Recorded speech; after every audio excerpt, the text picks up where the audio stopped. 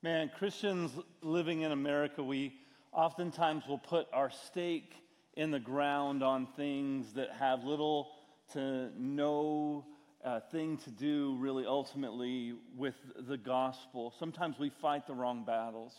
We get really excited about things and we get really riled up about certain things that we just make bold proclamations and we get in really deep arguments with people about, and we separate ourselves from other people because of how aggressive that we will get with our thoughts or with our opinions, really, and fighting the right battles while living in the noise, living in the tension of being a Christian in a world that's not Christian, in a culture that's not conducive to loving Christ and making his name known, that's not conducive to glorifying God, living in a culture where that's not their goal, living in a culture where it seems like that we're at odds with everything that the world wants to stand for and value.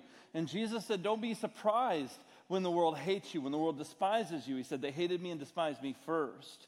And so there's this idea, man, that when we're living in this world that we're fighting these battles, and this matters a lot because we can unintentionally hinder the gospel. We can unintentionally hinder our message because we alienate ourselves. We can alienate ourselves in our pursuit of championing a Christian utopia here on earth, when we must realize that this world is not our ultimate home. That we are in this world, but we are not of this world. Amen, church?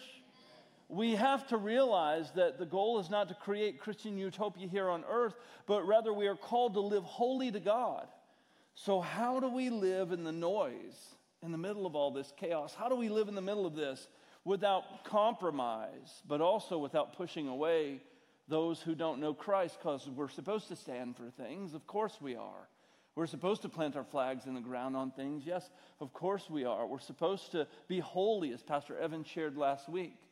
But at the same time, man, how do we do it without pushing away those who don't yet know Christ? How do we do it without us hindering and creating unnecessary obstacles in our message that we carry? Let's go over to 1 Peter chapter 2. We're going to continue in our series going through 1 Peter. Verse by verse, we're going to look at a portion of 1 Peter 2 today. We're not going to go through the whole thing, but we're going to go through the first 12 verses. And so let's read just this first one here. 1 Peter chapter 2 and verse 1, he says, "So put away all malice and all deceit and hypocrisy and envy and all slander." So Peter is telling the church, this is instructions to Christian people who are living in the middle of all of this noise, all this chaos of their day. He's telling them, listen, you guys who are here, put away all of these things. Because he had just finished speaking about this concept of holiness, which Pastor Evan unpacked last week. And then he says, okay, because you're called to be holy, as I am holy, because I'm calling you out, you're supposed to be set apart, you're supposed to be different. Because of that, I want you to put away all malice, all deceit, all hypocrisy, all envy, and all slander. And I couldn't help but notice that when I was preparing for this message, as I was reading through those first few ideas that Peter was unpacking in chapter 2, as I was reading even those words that he gave, just this short little list, it seems that those things that he just named are sometimes the very reasons that people give for not coming to church or not wanting to be a part of Christ-centered community. Amen. Is because those things exist, unfortunately. Look at this. Let's examine this for a minute. Let's hang out here on verse 1 and let's make ourselves real comfortable, okay? He says, put away all malice. What is malice? It's this idea that I'm wishing evil upon someone. I want them to fail. I want to see harm come to them. Someone who's most likely wronged me, or someone who's done something that I disagree with, or something that I think is not right. And man, I want to see them get what's coming to them. I'm wishing that on them. I'm desiring that from them. Maybe I'm even trying to be complicit at some level. at trying to create some sort of hurdle or obstacle or difficulty for them, because I don't like them. I don't like what they've done. I don't like the things that they've chosen to do. I don't like the situations that they've put me in. I don't like how they have offended me. And so therefore, man, I really want to see them get theirs. And he says, put this away. You're supposed to be set apart. You're supposed to be different. Deceit. What's that word deceit mean? It's this idea of leading someone to believe something to be true that is not true. That can even be deceit in the sense of who you are. That you are leading other people to believe that you are something that you're really not. You have another agenda. You have another goal. You have something else that you're doing. You have another end game, and you're not being transparent with that. You're being deceitful with that. And so we create these false realities that we want people to buy into. We're deceiving them in order for us to control outcomes, for us to control the way we're viewed, for us to be accepted by certain people. Peter says, put that away. Put away this malice. Put away this deceit. He said, hypocrisy. Hypocrisy. Put away this double standard where you're championing one thing with your voice and with your words, and you're saying you're a part of something, but man, your life does not reflect that at all. He says, put this away. Envy, where I'm looking at something that someone else has, and I want that thing for my own, and I feel that it's not right, it's not fair, because I've done this and I haven't done this, and this person shouldn't get that or deserve that. And we look at each other through that lens, and we begin to develop envious tendencies and thought patterns in our lives, and it affects and influences our heart. Slander. This one isn't a problem in churches at all, is it? Unfortunately, all of these things come from the heart. Slander, where I'm speaking negatively towards someone or about someone. I'm not being loyal to the absent. I'm actually hurting them with my words without them even present in the room. And I'm speaking things, and I'm attaching together these theories that I've put together that I am perpetuating as truth and pandering as truth to other people. And I'm putting other people down, and I'm complaining, and I'm griping, and I'm being extremely negative, and I'm slandering that person, and it's hurting the way other people are viewing them. And it's actually making me look better in my own eyes, because look at how terrible of a person that is. And he says this type of stuff should not be among you as people of God. If it's in the world, if it's from those who don't know Jesus, expect that. He says, but you're different. You're called to be set apart. You're called to be holy. And so these things that were common behaviors, common patterns, expected patterns before you knew Christ, you should put away these types of behaviors. Put these things away. These things are oftentimes, unfortunately, associated with Christian community, and no one wants to be a part of something like that. 2 Corinthians 5:20, the Apostle Paul says very clearly that we're ambassadors of Christ. You've heard me teach this many, many times if you've been around BCC longer than a week or two, that we talk about this concept always, because we must be aware that we are representatives, we are ambassadors, we are carrying the message of the gospel. And it's not just the message that we carry by which we speak, it's the message we carry and by which we live. Every single day, in every interaction, in every conversation, with people who agree with you and see things your way, and with people who don't. Man, it's easier for us just to associate and surround ourselves with people who agree with us, right? It's a lot more fun, I'll tell you that. And there's nothing wrong with spending time with, talking to, befriending people who agree with you and who think like you. That's not a bad thing. When it becomes toxic is when we view those who don't think like us as the enemy. When we begin to look at them through a toxic lens, and we begin to think towards them in ways that are not Christ-like. And it hinders our message, because we forget that we're not, we forget that we're ambassadors. We forget that we're representatives. we began to think of our own opinions higher than the mantle that we carry of the gospel.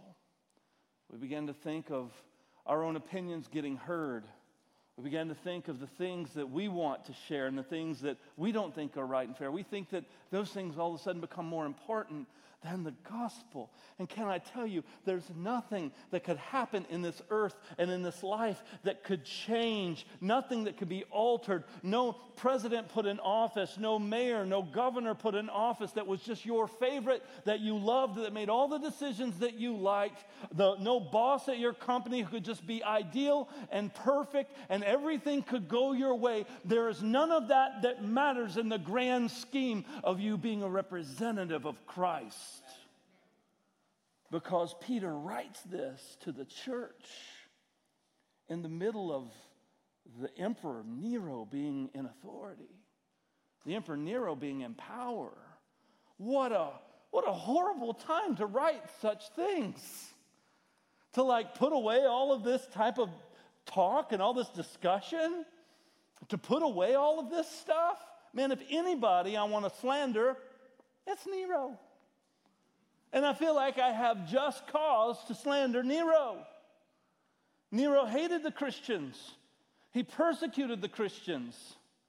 A really sad and twisted fact, a little fact for you, is the fireworks that we shoot off called Roman candles. That name comes from burning Christians alive at Nero's garden parties. He would dip them in oil. There's a famous painting that you can see of all of these people who are wrapped up on these poles and who are lighting his garden parties while they're drunk and partying and all that stuff. And they were Roman candles. These are the types of things that Nero would do to Christians. And now, Peter, are you sure?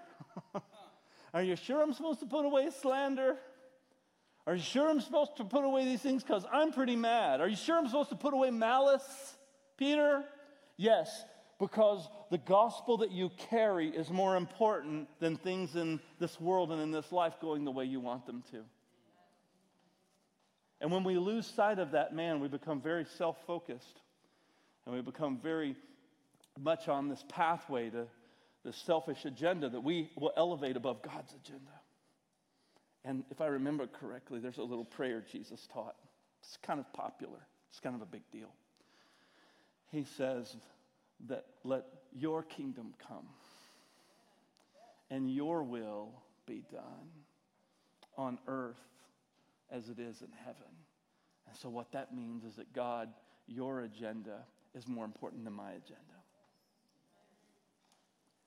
1 Peter chapter 2, verse 2, he says this, like newborn infants, long for the pure spiritual milk, that by it you may grow up into salvation, if indeed you have tasted that the Lord is good. I love what he's saying here. Now let's kind of separate something first. Let's deal with this. Because he's talking about long for the spiritual milk. And some of you are automatically thinking, especially if you've been a Christ follower for some time, you're automatically thinking, well, I want the meat of the word. I don't want the milk. That's not what he's talking about here. This isn't saying milk bad, meat good, all right? This isn't what he's saying. So that's a different conversation in a completely different book in a completely different context, all right? So don't associate the two. He's making a point here. What he's saying here is that this idea of longing for the things of God should be likened to the way that a baby, a newborn, longs for its mother's milk. Because inside of that mother, she possesses the sustenance that infant needs to grow and develop in a healthy way. And it's a part of her, and so it's a part of the way that she has been made in order for this to flow through her, in order for this child to be nourished, so that this child can have everything that it needs to be able to grow. And he's saying that baby, by nature, has been created to want that, to desire that. Because the baby doesn't have to go through a class to learn your mother's milk is really good for you. You should want that. The baby, the newborn infant, doesn't have to be educated on desiring the milk. There's something in the baby that knows this is the one who gave me life, and that person has what I need to help me grow, and I want that. And then when that child is connected to that mother in that way, that life flows into that baby, that sustenance flows into that baby to help it grow. And Peter is saying, long for the spiritual things of God. Long for this growth to happen in you, like that newborn baby longs for that milk from its mother. He's saying, desire these things. This is what you should be desiring. So he's juxtaposing these two things, these whole concepts of don't be pursuing malice and envy and all of these other things full of slander, hypocrisy, being a person that's full of all this, because all this comes from your desire. Instead, understand that you need to long for the things of God in the middle of the noise, in the middle of difficulty. Long for these things, desire these things. And he says this, verse 3, if indeed you have tasted that the Lord is good. So he's saying if you are a legit believer, if you are legit, and you have tasted, and you have seen that the Lord is indeed good, then you're going to long for these things over these other things. You're going to want the things of God over all of these other things in life. Let's keep reading. Verse 4, let's read through 12 today. As you come to him, a living stone rejected by men, but in the sight of God chosen and precious, you yourselves, like living stones, are being built up as a spiritual house to be holy priesthood, to offer spiritual sacrifices acceptable to God through Jesus Christ. For it stands in Scripture, behold, I'm laying in Zion a stone, a cornerstone chosen and precious, and whoever believes in him will not be put to shame. So the honor is for you who believe, but for those who do not believe, he becomes the stone that the builders rejected, and he's become the cornerstone, and a stone of stumbling and a rock of offense. They stumble because they disobey the word as they were destined to do. But you are a chosen race, a royal priesthood, a holy nation, a people for his own possession, that you may proclaim the excellencies of him who called you out of darkness into his marvelous light. Once you were not a people, but now you are God's people. Once you had not received mercy, but now you have received mercy. So, beloved, I urge you as sojourners and exiles to abstain from the passions of the flesh, which wage war against your soul. Keep your conduct among the Gentiles honorable, so that when they speak against you as evildoers, they may see your good deeds and glorify God on the day of visitation. Now, just a quick little side note. He says your interactions with the Gentiles, keep your conduct among the Gentiles honorable. When he's saying that, he's not saying Gentiles in the way that the Jews use Gentiles, because he's actually speaking to a Greek people who would have been classified by the Jews as Gentiles. What he's saying here and how he's using Gentiles, he's actually saying the people who are not a part of the family of God. So he's looping in these people who were once classified as Gentiles as people who were a part of the family of God, not referring to them anymore as Gentile Christians and Jewish Christians. He's getting rid of that verbiage, and he's saying, no, there's those who are in Christ and those who are not in Christ. There's those who are part of the family of God and those who are Gentiles, those who are strangers, those who are cut off, those who are not yet a part of the family of God. And so that's what he's saying here. I just wanted to help you to be able to see that. And so here, he begins to unpack this idea and this tension of living in the noise and being holy. And he's saying to them, listen, you guys, when you come to him, a living stone rejected by men, you yourselves are like living stones. He's trying to help them understand that as they build their lives upon the foundation of the solid rock of Christ, that the same persecutions and the same criticisms that Christ experienced, they're also going to experience. That's part of the Christian life. We should not be surprised by this, right? It shouldn't be like what, people don't like me because I'm a Christian? And there's one or two ways to handle this. We can either go, well, that's not right. You should like me because I'm a Christian. It's not fair. I'll tell you what, I think you should like all things Christian because I'm a Christian. And you're asking people who don't know God to accept us as Christians and love us as Christians when the Scripture plainly says that Jesus didn't get that luxury. But yet we expect that from people who don't know God, people who are alienated from the life of God. It's an unrealistic expectation. And so what Peter is trying to get the Christians to realize is that it's not about you being accepted by the world. It's not about you being the favorite person, at the company party because you're a Christian. No. He's helping you to understand whether they accept me or whether they reject me, Christ is worth it, and I am a representative of Christ and a container of this good news that brings hope to mankind. That's what he wants us to realize. Some people may accept you. Praise God for that. That's wonderful. And some people may reject you. Praise God for that. Because Jesus said when that happens, you're actually sharing in the sufferings of Christ. And it's for the glory of God. I don't like that. I don't. I'm going to be real with you. I don't like sharing in sufferings. I don't like difficulties no more than anyone else. But yet in Scripture, I'm told, don't be surprised. He said, actually, those who have rejected Christ, he's not the cornerstone necessarily for them because they're not building their lives on him. He's actually, that stone becomes a stumbling block of offense. So instead of them building their lives on Christ, they actually stumble over this rock and they're angry because of Christ. And so people who are angry at this stone that they keep stumbling over, they're going to act out of their anger. And that's exactly what you see in our world today. You see people acting out with their anger towards Christ. And you can call it whatever you want to call it. You can label it with whatever kind of label you want to label it with. It doesn't matter. Ultimately, they are angry because they are rejecting the Son of God. The world is angry because they don't want to receive this free gift. They're rejecting. They're stumbling over this stone. They're offended. That's why it seems like every other religion in the world can get away with stuff, but man, a Christian gets in trouble for so much. Why do you think that is? Do you think that it's just not fair? No, Peter said it would happen 2,000 years ago. Peter said, don't be shocked by this, man. People who don't believe, he said they're acting like they were destined to act. They're behaving like they were destined to behave. Don't be surprised when they behave this way. This is how people who don't know Christ behave. And so for those who believe, man, understand, you're chosen. You're part of this royal priesthood, this holy nation. You're called to be set apart.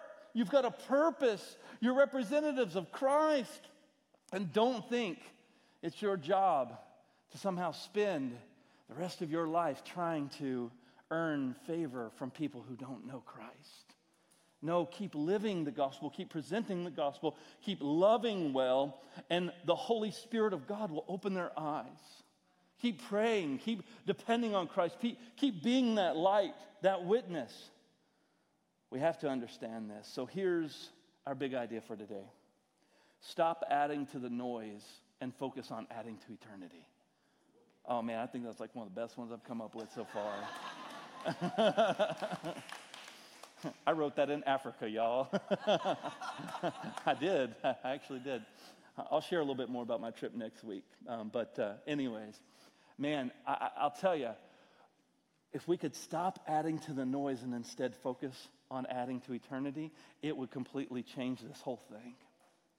It would completely change this whole thing. You see, Peter gives examples, which we're going to go through next week. He talks about submission to authority. He talks about how we act as Christians towards an unrighteous government, towards a relationship between a slave and master, towards a relationship of a husband and wife. And all three of those examples that he gives following this is this idea of how our attitude and our heart's position should be towards authoritative roles in our lives as a follower of Jesus.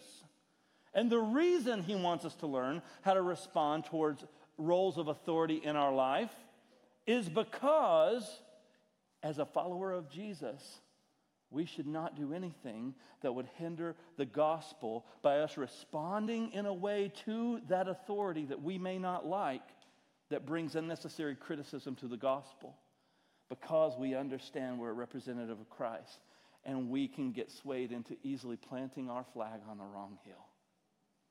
We can get caught up in the temporary things of this world We can get caught up in these things so much that we lose sight of what really matters, and that's the gospel. That eternity matters a whole lot more than upcoming elections. That eternity matters a whole lot more than what policies pass or what policies get shot down.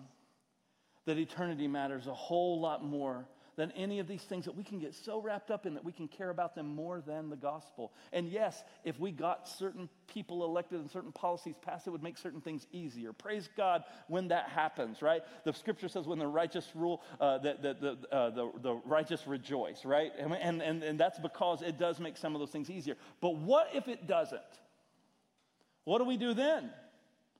Do we pout?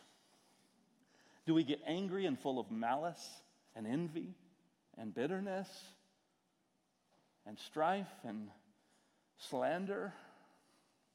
Or do we still live in the middle of the noise, not giving a handle to those who would watch our conduct and see our life being lived towards Christ, whether things are going our way or whether things don't go our way? Oh, man. Eternal impact is more important than us getting our way. I'm going to say that again because some of you were not quite so sure about that last thing I said. Eternal impact is more important than us getting our way. I want my way. And sometimes, man, I want good things and I want right things. And I'm not saying the things you want are bad or the things we as American Christians want is wrong or bad. I just can't want those things more than the gospel. I can't want those things more that I lose sight of my mission, that I lose sight of loving and serving my brother and sister in Christ. And I keep away from negative speech, and I keep away from division, and I keep away from gossip, and I keep away from all these hurtful, harmful, hypocritical things that hinder the gospel. And the world looks and the world says, man, if that's what Christianity is, I don't want anything to do with it. And it's not Christianity. If we have tasted and seen that the Lord is good, we're going to desire the things of God. Are we desiring the things of God? Are we legit? Are we just playing a part? Are we just memorizing a script? Are we missing it? So how do we respond to these things that we cannot control? How do we know we're fighting the good fight? Because we can get so angry and we want to fight. We get so angry. And some of us, we want to post and repost and like and share and comment wars. Amen or oh me. How do we respond, man? Because at the end of the day, it's not right. I know. I know it's not right, but here's how we respond. You ready? We're going to go back to the scripture. 1 Peter chapter 2. We're going to read it again, verse 11 and 12. Underline this, highlight this, memorize this. Beloved, I urge you, as sojourners and exiles, to abstain from the passions of the flesh, which wage war against your soul. Keep your conduct among the Gentiles, what? Honorable. So that when they speak against you as evildoers, they may see your good deeds and glorify God on the day of visitation. So the way that you interact, the way you react, the way you respond, when it's anchored and rooted in the gospel, and the gospel becomes more important to you, the gospel of Jesus Christ becomes more important to you than you're getting your way, all of a sudden now it tempers the way I act and I react when things don't go my way. I'm much more concerned about eternity than I am me getting my way. I want my way. Oh, you don't even know. I want my way so bad. But I have to deny myself, take up my cross. Amen? That means washing the feet of those around me, especially those who are of the household of faith. It starts in here. Because if we can't do that in here with our brothers and sisters in Christ, how on earth could we do it outside of here? That's hypocritical. We set the tone and set the pace for how we treat each other here. The way we interact, the way we process information, the way we process offense, the way we process keeping unity and fighting for that unity, the way we exercise humility, the way we submit to one another in a God-honoring way, and we do it as unto the Lord. How are we supposed to do that to the world and show them the goodness of God if we can't even figure that out here? Man, eternity is more important than me getting my way. So here's what we have to ask ourselves, church.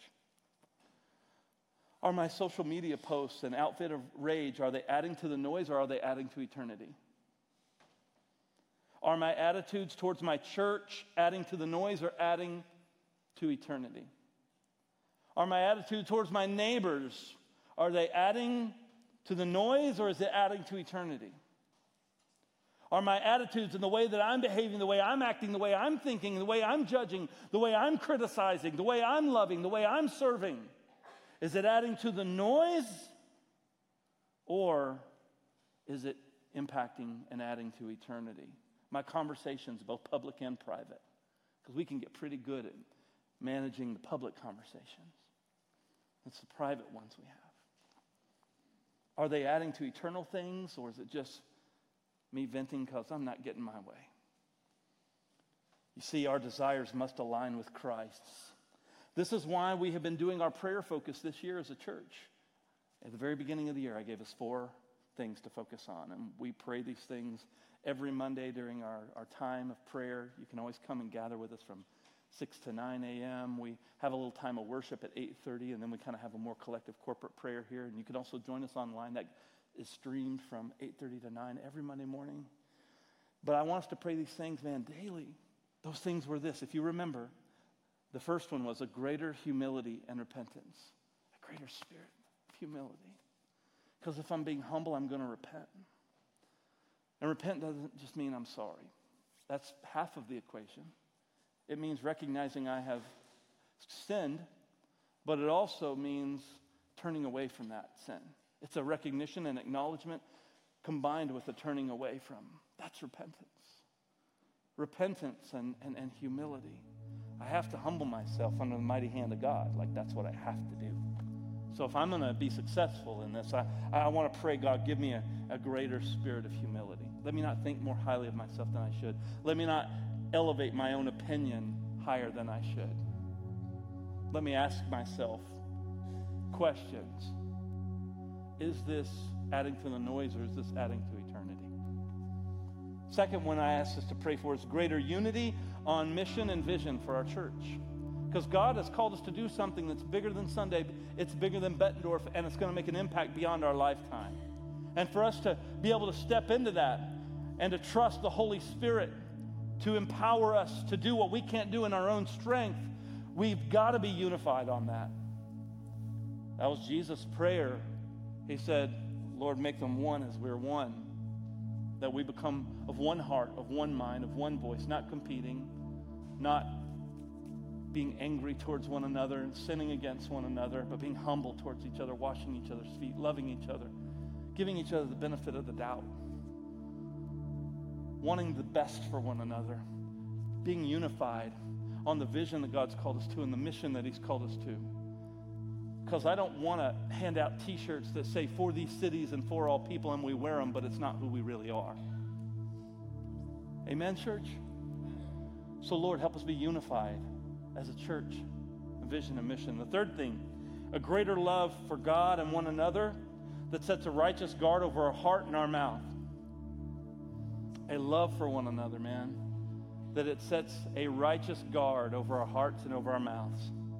Out of the abundance of the heart, the mouth speaks. So if you've been speaking something lately, it's because it's in your heart. So evaluate what's been coming out of my mouth lately.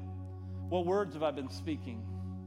Are they adding to the noise or are they adding to eternity? If they're adding to the noise, then I have to evaluate what have I been putting in my heart.